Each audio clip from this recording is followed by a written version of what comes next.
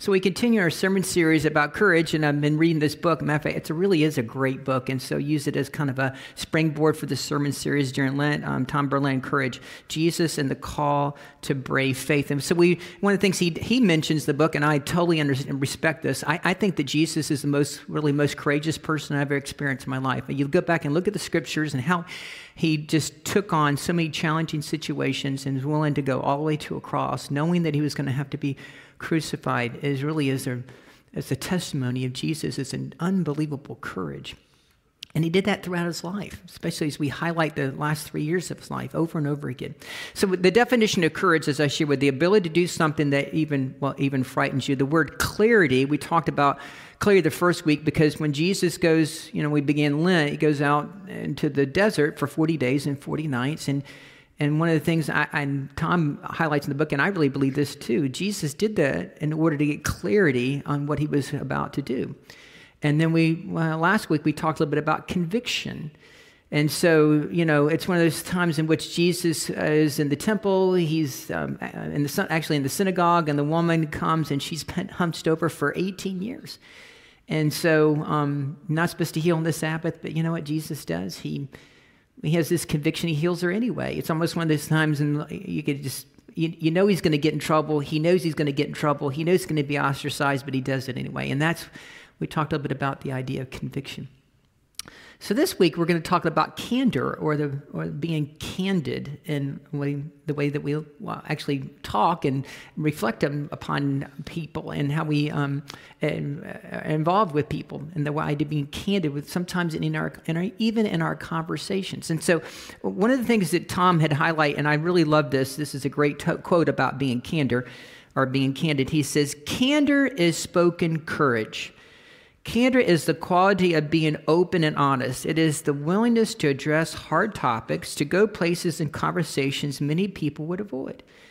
It is the capacity to state our values and express facts and truth in a thoughtful and unwavering fashion. Candor is also found in the courage of the discretion that allows us to know how to be silent without being complacent." And then he goes on, he says, throughout the Gospels, Jesus shows little concern about how others view him. When he teaches, leads, and does the work of his mission, he does not take polls to chart his approval ratings. His focus is to do the work of functional relationships. Jesus had no fears that limit his conversations with people. This is how he offers them the opportunity to grow in their love for God, neighbor, and themselves. Courage and candor are required elements of such discussions. So I was thinking about this topic about being candid, and so it was reflected upon last week. And so here's, I was thinking back, does anybody remember what I preached on my sermon series last Lent? Does anybody remember that? Me either. I could not remember. So I went back, and this story is actually one of the stories I preached on a year ago. And the sermon series is called Dining with Jesus. Oh, you go, oh yeah, I remember that now. And so Dining with Jesus, and so we talked about there's actually 7 different times in the Gospels that Jesus dines with people. And 3 of the 7, Jesus is actually dining with the Pharisees. And so this is really an amazing part of this story today, once again, as we think about how Jesus connects with people. And this particular, he has this very candid conversation with Simon, the Pharisee. And so, I was thinking about this last week. I had a conversation with somebody, I don't know if it was on our staff or somebody out here in the narthex or something, and we were talking about around Thanksgiving and Christmas, right? When you get around the table with talking with people, especially with family or friends, what are the 2 things you just do not want to bring up around Christmas or Thanksgiving? Religion and politics, right? And we talked about that. Here's the reason why you want to bring up religion and politics, is because if you bring that up because you're afraid, if you actually go there, then you're afraid that you might hurt someone. And so you don't want to even go there. So a lot of times we don't have that candid conversation about religion and politics because we don't want to hurt somebody's feelings. Here's the other reason why, is if you bring that up and then all of a sudden you hurt somebody's feelings, the chances are you might actually get thrown out of Christmas and Thanksgiving dinner. And it might even be your house, your own house. house, right? So that means there's no turkey for you, there's no honey baked ham for you, and there's no green bean casserole for you with the little onions on top. You're not going to get any of that because you brought up religion and politics right in the middle of dinner. And so here's the reality, and we all get this, right? The idea is sometimes we have a kind of pick and choose when we're going to actually be candid and have these candid conversations about life. So I was reflecting upon my own life. Think about some of the times in your life when someone said something to you, and maybe, either you took it one way or you took it another way, or you felt like you offended or you offended them. And a lot of times we just don't want to go there. And yet Jesus, over and over again, Jesus goes there. So my hope for us to think about today is I hope that maybe we can learn something from Jesus as a role model about having candid conversations. So I was reflecting upon life. So I remember, maybe 20, 25 years ago, Don and I got married in 1989, and, 1991, we had our first child, and, I was in my churches, and I was working really hard. By the time we got from my first church, I went to my second church in Dunellen. And so we had like 2 or 3 kids at this point. My father comes into me one day, and he says, Harold Ray, he says, you're working way too hard. You're working way too many hours, and you're not paying attention to your children. You're not paying attention to your family. And of course, that went through one ear and out the other, right? Because I'm a little hard-headed. I don't know if you realize that, but my wife can share that with you, right? And so my kids can share that. So sometimes a little stubborn. But my father was actually being very wise. And he was trying to really have a candid conversation and tell me something that he saw in my life. And my father, we had a really good relationship. He could do that. But he was not afraid to do that. I was thinking of my friend Nelson. And, my friend, I love Nelson. Nelson was my best man at my wedding. Matter of fact, I got a picture of me and Nelson. This is actually taken, 2 or 3 years ago. And so, one day, we're talking about a candid conversation. His mother calls him up and says, Nelson, I've got bad news for you. He says, your father was just murdered. And it's so senseless. You talk about having a candid conversation, how heartbreaking it is to have you call your son up and say, your father's just been murdered. Some kids, actually, he was unloading some things from his house, and they actually came to rob him at gunpoint, and it went south, and the girl shot him. She was a teenager. And you know what they got out of it? They got his debit card and they went to Target. And such a waste. Candid conversation. So here's another one. So one day I went to the doctor with Nelson because his blood work didn't come back. And so once again, we've had these conversations with our doctors. And so the doctor came in and says, hey, Nelson, I got good news and bad news. And he says, here's the bad news. You got leukemia. The good news is that you have one of the most treatable types of leukemia, so let's start today. I'll never forget that. And so once again, when you think about medical professions and doctors, and sometimes our nurses have to come in, they have to have a candid conversation with us, We also understand that as well. A couple of weeks ago, I was talking to Nelson, and he was talking about his mother. His mother is 92, Marie. Love Marie very much. She's been through a lot. And he had to go have a candid conversation with his mother. And he says, Mom, I'm taking your car keys. He says, Mom, you can't drive anymore. This isn't good. Matter of fact, I know you can't take care of yourself anymore. So you're going to come and I'm going to take your car keys and it's going to be okay, Mom. And you're going to come and live with me. And I'm going to take care of you. I mean, how many times have we, you think about life and have candid conversations. You think about, I have been in the room many times with people who are actually on life support, and they come to the family and say, listen, you got a tough decision to make. To either you have to unplug the machines or not, because their life is never going to be the same. Talking about a candid conversation. So I remember one of the things I've learned in life is there have been, I would call like these little defining moments of candid conversations that people have said something to me, and either I've been somewhat resentful and think, well, why do you tell me that, right? Or you can actually accept it, or you can own it and take responsibility for it. So I love this story. I think I've shared it with you before, but So one day I was, this is, I don't know, several years ago, I was coaching Little League Baseball. And my friend Pat Ford was the opposing coach on the opposite team. And so, matter of fact, my son Jordan and his son Kevin are actually, to this day, still best friends. Matter of fact, they'll both be in each other's weddings. They keep up with each other. They talk to each other every day. And so they were playing against each other. And so Pat and I have always had a really great relationship. And so we had this game. And it got to about the fourth inning, and all of a sudden the sprinklers came on. Well, doggone it, nobody knew how to turn the sprinklers off in the middle of the game, right? Right? So turn them off. No, well, they couldn't figure out how to turn, so we had to postpone the game.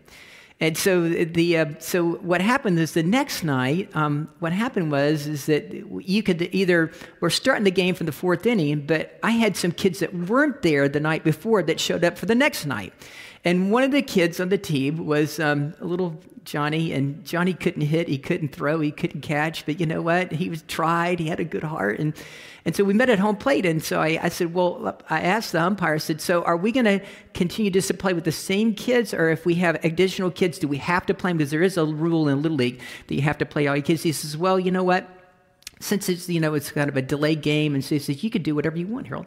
And so Pat said, well, I've got additional kids tonight, and I'm playing all my kids. And I said, well, suit yourself. So I didn't play little Johnny that night. And so Johnny, I said, I'm sorry, Johnny. I'm sorry you weren't here last night, but, I'll get you in the next game. And so then at the very end of the game, my team won. And we were walking across the pitcher's mound. And we were, traditionally, this is how it goes. You go, good game, good game, good game. You slap hands. We've seen that. And so it's part of the just kind of the culture of Little League. And so the manager's always the last one. And so I'm the manager of my team, Pat's the manager of his team, and as we're crossing each other and saying, good game, Pat says to me, Harold? I said, what's that? He says, I want you to know I'm really disappointed in you tonight. And then he said, I thought it was about the kids. And then he shared with me that he just thought that I was wrong. I thought you were better than that, Harold. Sore loser.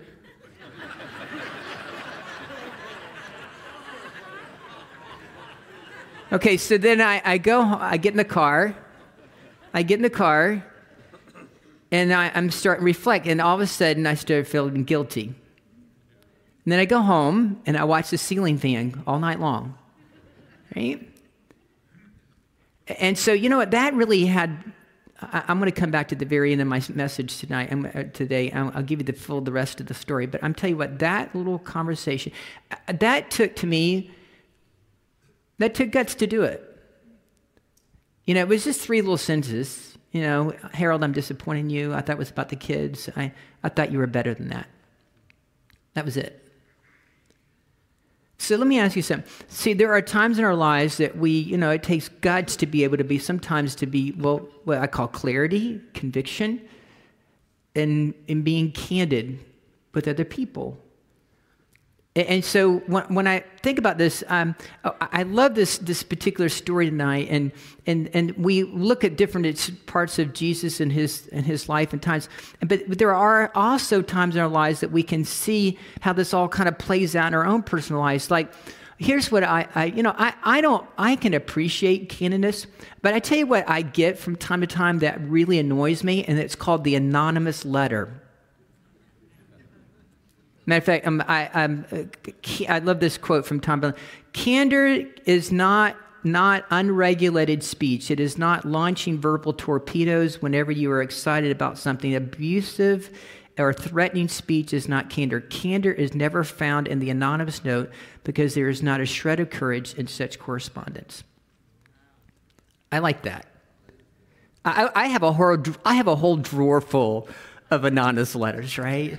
I mean, after 34 years, I get it. I do. I totally understand. And you know what? An interesting thing when he was in his book, and also when he preached this sermon, he referred to this woman. Her name was Sarah Pasucci, and Sarah received an anonymous letter. And matter of fact, here's a picture of the anonymous letter. It says, "Take your Christmas lights down. It's Valentine's Day." And matter of fact, here's her house. Can you put the picture up? Here's her house, right? And so she was just, she was like appalled that they would actually send her this anonymous letter. And so what was very interesting actually she posted and sent this out on social media in order to hopefully find out who actually wrote her the anonymous letter. And what she wrote, and when she posted, she says, "People have no idea what I'm going through right now." She says, "My father just died of COVID. Someone else in my family just died of COVID. And the reason why I didn't take down the Christmas lights because I was dealing with all funeral arrangements right after Christmas." And so, and she said, and part of the reason why I left my Christmas lights up is because my father put them up, and my father loved Christmas. So I didn't want to take them down. I wanted my Christmas lights up. And so, to me, and then she says, people have no idea a lot of times what people are going through. I mean, so how could this situation been totally different if it would have just started with someone actually knock on the door, rather than someone send an anonymous letter and saying, "Hey, listen, how can I help you? I see your Christmas lights are up. Is there something going on? Is there something I can maybe help you?" And so how that all could have been transformed by a simple knock on the door and saying, "Hey, listen, what can I do for you?" See the difference? And so what I think about it in perspective, I love the way that, matter of fact, let me pick this last bit. Here's a picture of Sarah and her father, the one that died. So I was thinking about this week, and so what I love about Jesus when it comes to being candid, and so let me just teach for a second in the story that the kids read just a few minutes ago. Jesus is always about association, not separation. Let me say that again. If you look at the 3 years of Jesus' ministry, let's be really clear. Jesus is not about separation. Jesus is about association. Can you say that with me? Jesus is not about separation, but he's about, okay, all right, good. All right, let's hold on to that. Okay, so there are 7 different times in which Jesus sits down and has dinner with people, we find. And 3 of those had to do with the Pharisees. Now, here's the interesting thing. Teach for a second. So the Pharisees, the word Pharisee literally means to be set apart. Okay, so the Pharisees are always about separation. And so they were they were so devout and so orthodox when it came to life that they were really, it was all about being separated, separating themselves from sin, separating themselves from sinful people, separating themselves from eating with sinful people. Separation. And what's very interesting, you go back and look at Jesus' life, and he was always dining with somebody. And he didn't really seem to care about what other people thought, and he didn't care who they were. Matter of fact, Jesus, either he would go find them or they would come find him. It's amazing. There is a big difference between what we find here is association and separation. And so you look at this story today, and so there are basically, there are 3 key players. There's Jesus, there's Simon the Pharisee, and then there's this woman who's the sinful woman. Now, what's very interesting, and I made this point last night, my son Cameron came to church last night. I love it when my kids come to church. And so he was sitting here riding there, and Cameron was actually really listening. He says, "Dad, you know what? When I got home," he says, "that's one of my favorite stories, that woman, the sinful woman." He says, "But I didn't realize when you taught tonight that we really don't know what her sin was. Well, we always just assumed that she was a prostitute, but it doesn't say that. We don't know if her sin had to do with being a thief. We don't know if she was a prostitute, if it was some kind of a sexual sin. We don't know if she was struggling with some kind of form of alcoholism. We don't really know what was going on in the woman's life. We just know that she is a sinful woman. And she comes to Jesus. And she crashes the party.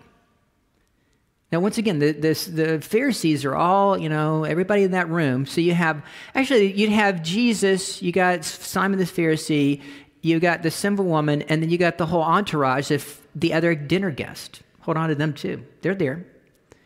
And so what's very powerful when you look at this story is that, so Simon, Jesus comes in, and you all know the story, the kids read.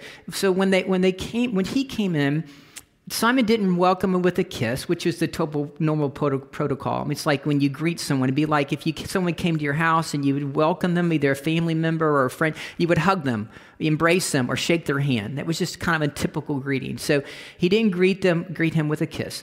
We know that he didn't actually wash his feet, which is typical protocol. When and if you have the Holy Land, you know what, and you're walking around in sandals 2,000 years ago, your feet get dirty. And so typically someone would be there to wash your feet. The equivalent of that today would be if you lived up north and it was cold and someone would say, hey, let me take your coat for you. Okay. And then the last part of this is that they would actually kind of like freshen up. There would be this perfume oil, this olive oil that they would kind of, actually sprinkle on yourself to make you smell a little better. Now I know this is a little weird, but you know what? I'm pretty concerned. This would be the equivalent of Old Spice. I just want you to know that. So, Simon Hammond, Jesus, some Old Spice. Jesus, I think you need to be freshened up a little bit. Okay. So even Jesus probably needed deodorant. Okay. So we just kind of get that clear. Let's just put that out there, but reality is what it is. So reality is that Simon doesn't offer Jesus any of this. Matter of fact, it's almost pretty insulting. And yet we find this woman who's the sinful woman who comes and crashes the party and falls at Jesus' feet. You all know the story. And you know what I love about this part of the story is that she comes and she has, I think she's one of the most courageous people in the room. I mean, it takes audacity. It takes some boldness. It takes courage to come in to the middle of this room that's all male dominant. And she comes clutching her most prized possession. It's perfume. And then she falls down at Jesus' feet. And she was weeping uncontrollably. And she anoints Jesus' feet with that costly oil, clutching it. And then she lets down her hair, which is actually a very provocative thing for a woman to do this in public. Women never did this. Let down her hair in order to dry his feet with her tears. Wow. So here's the little part of this whole thing about pride and being judgmental. I know that would never happen to anybody of us, right? Being a little prideful, a little judgmental. Okay. So here's the part of the story that's really powerful is that what's going on with Simon? He's full of pride because he actually calls out Jesus and says, if you really knew that, what kind of sinful woman she is, then you would, if you really are a prophet, you would know exactly what kind of woman she is, right? He's thinking this. Okay, and so what's very powerful is, are you ready for this? So Simon's up here, Jesus is down here, and the sinful woman's down here. Now, how do we know that? Because Simon's full of pride, doesn't even have a care to be able to offer this simple hospitality to Jesus. So Simon's looking down at Jesus. And you know what's very powerful? Let's just look at the story. Simon's looking down at Jesus, and Simon's looking down even lower at the sinful woman. But you know what? Here's a powerful thing, is the sinful woman's looking up at Jesus. Now, what can we learn from the sinful woman? About being humble and being gracious. Because she is at Jesus' feet, and she is so low, she's not going to put herself up here. Okay, so once again, so Jesus is, we learned something about Jesus here in this story. So Jesus is not about separate. Pharisees are always about separation, but Jesus is about association. Okay, so let me teach for like next 5 or 6 minutes. And so here's the interesting thing about this story, about being candid. So here are the little points that Tom Burnland highlights in his book, and I think they're really, really good points. And so the first point is he began with courtesy. Can you say it with me? He began with courtesy. Okay, so here's what it is. Simon, I have something to say to you. And Simon said, speak. So that's the first thing that Jesus said. And I think it's just it's just brilliant on Jesus. But see, Jesus' role, his goal here is actually, he's got to get on first base. But he knows if he knows if he comes in with the hammer, he's not going to get to first base. Now, I don't know about you all, but if someone insulted me and I came to their house and treated me like the way that Simon was treating Jesus, I would say, you're a complete loser. You're an idiot. Right? This is how I would feel, right? I'm just going to leave. But nothing gets accomplished this way. So Jesus, in his brilliant way, he even asked permission to speak. Okay? And so what's very, very powerful is, I don't know about you all, but here's what happens in my life. I don't know if I've heard probably this, if I've heard it 100 times, I've heard it 1,000 times in my marriage. Harold, Harold, Harold. Be nice. Don't yell. Do not yell at your children. It's not going to be good. Oh, and by the way, when you go and check out at the auto place at Walmart, make sure that you're kind because they do know you're the senior pastor. Okay, right? So you know, I have a tendency to want to hammer when I react, but this is not how Jesus handles the situation. So he starts with a sense of courtesy by asking permission from Simon to speak. Okay, so here's the second thing is, then he proceeds with caution. And so here's the next part. So Jesus is offering through this story a whole new point of view. A certain creditor had two debtors. One owed 500 denarii and the other owed 50. When they could not pay, he canceled the debt of both of them. Now Jesus is telling Simon, now which one of them will love him even more? And so what's very interesting is Jesus unfolds this. So Jesus tells him the story in order to get him to start thinking. By the way, here's another brilliant part of the story, is that all the attention is now on the story. It's not on the woman. Diverts it all. This is brilliant on Jesus. So Jesus says, okay, let me be courteous to you. Let's proceed with caution. So he tells him this story, and it starts making him start to think maybe a whole brand new point of view. So here's the thing. Third thing, Jesus finds a place of agreement. Because then Simon answered, well, I suppose, Jesus, it's the one for whom he canceled the greatest debt. And Jesus said to him, you have judged correctly. So here's another beautiful thing. If you can at least get to first base and you start having a conversation, you get people to start thinking a little bit differently, then maybe you can find a common ground. Because if you can find a common ground, then maybe you can make some kind, even though maybe you are willing to agree to disagree, but at least you're not being hurtful. You're able to at least listen to someone else's perspective. So I love this, what Tom Delaney says, when we find points of agreement with people with whom we disagree, we stand in a common space as equals and partners rather than adversaries, hoping to win a fight by a higher tally of most corrective points scored. Here's the fourth thing. Focus on the issue at hand. And so what's very powerful then, I don't know about you all, because here's the interesting thing about this story. Jesus makes it clear he's not focusing on the woman's past sins. He's focusing on what's happening right here and right now. Now listen, I don't know if you ever have been in a disagreement with someone, and maybe their family member, your spouse, your children, or a friend, or someone, and you know what happens, we typically do? We want to bring up everything in the past in order to win the argument. Has that else have happened to anybody else besides me? Anybody, right? We bring up all the past stuff in order to try to throw it into the situation in order that we will win. Because it's all about winning. But not with Jesus. Jesus said, this is not about our past sins. It's about what's going on here around this table right now. And by the way, you have really, well, Simon, you're full of pride. And the people around your table are full of judgment towards me and this woman. So here's the interesting thing. Jesus is not about, in this story, about hurting people. Jesus is about healing people. Jesus is about healing the heart of this sinful woman. Jesus is about healing the heart of Simon, who is full of pride.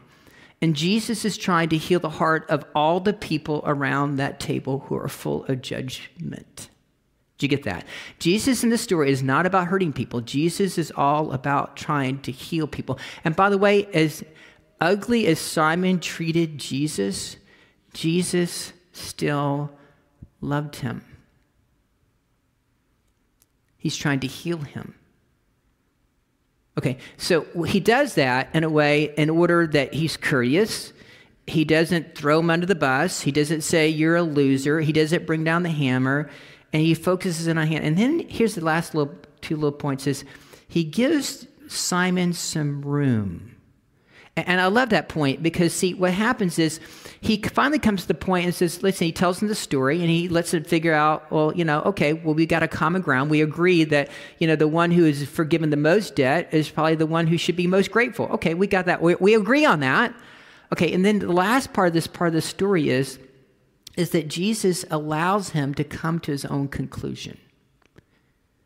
And so what's very powerful when you look at the story and you look how it all breaks down, then he said to her, your sins are forgiven, for by those who were at the table with him began to say among themselves, who is this who is even forgiven the sins? And he said to the woman, by the way, your faith has saved you. Go in peace. So the goal here is, once again, Jesus allows and telling the story, and the way he unfolds the story, he doesn't bring down the hammer. He doesn't all of a sudden try to say that, he isn't condescending.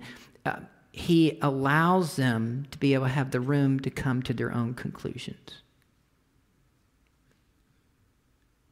And allow the Holy Spirit to convict. So let me ask you, has that ever happened with you? Someone said something to you, and then you take it maybe somewhat offensive, and then all of a sudden you have a chance to reflect upon it, and all of a sudden the Holy Spirit starts working on you in order to maybe convict you. And then the last part of this, and I think this is great, he talks about concluding with the blessing. And so this is so great on Jesus' part. Jesus doesn't focus so much about what he's done as far as about her faith. Jesus draws the attention and says, and by the way, your faith has saved you. Go in peace. And so what I love about this is this final blessing, this story, it's not so much what Jesus has done, but it has everything to do with what she has done. Because of her faith, she's figured it out. And the question around this table, we don't know how the story all unfolds. We don't know if Simon figured it out. We don't know if the people around that table figured it out. But we really know that the one who's the lowest at at Simon's table, who's at Jesus' feet, she figures it out. And she's the sinful woman. So I'll close with this. Once upon a time, there was a guy who was a coach, Little League. And there was a guy named Pat Ford. He comes in, we're managers, and we're going back and forth. And he says to me, I thought you were better than that, Harold. I thought this was for the kids, Harold.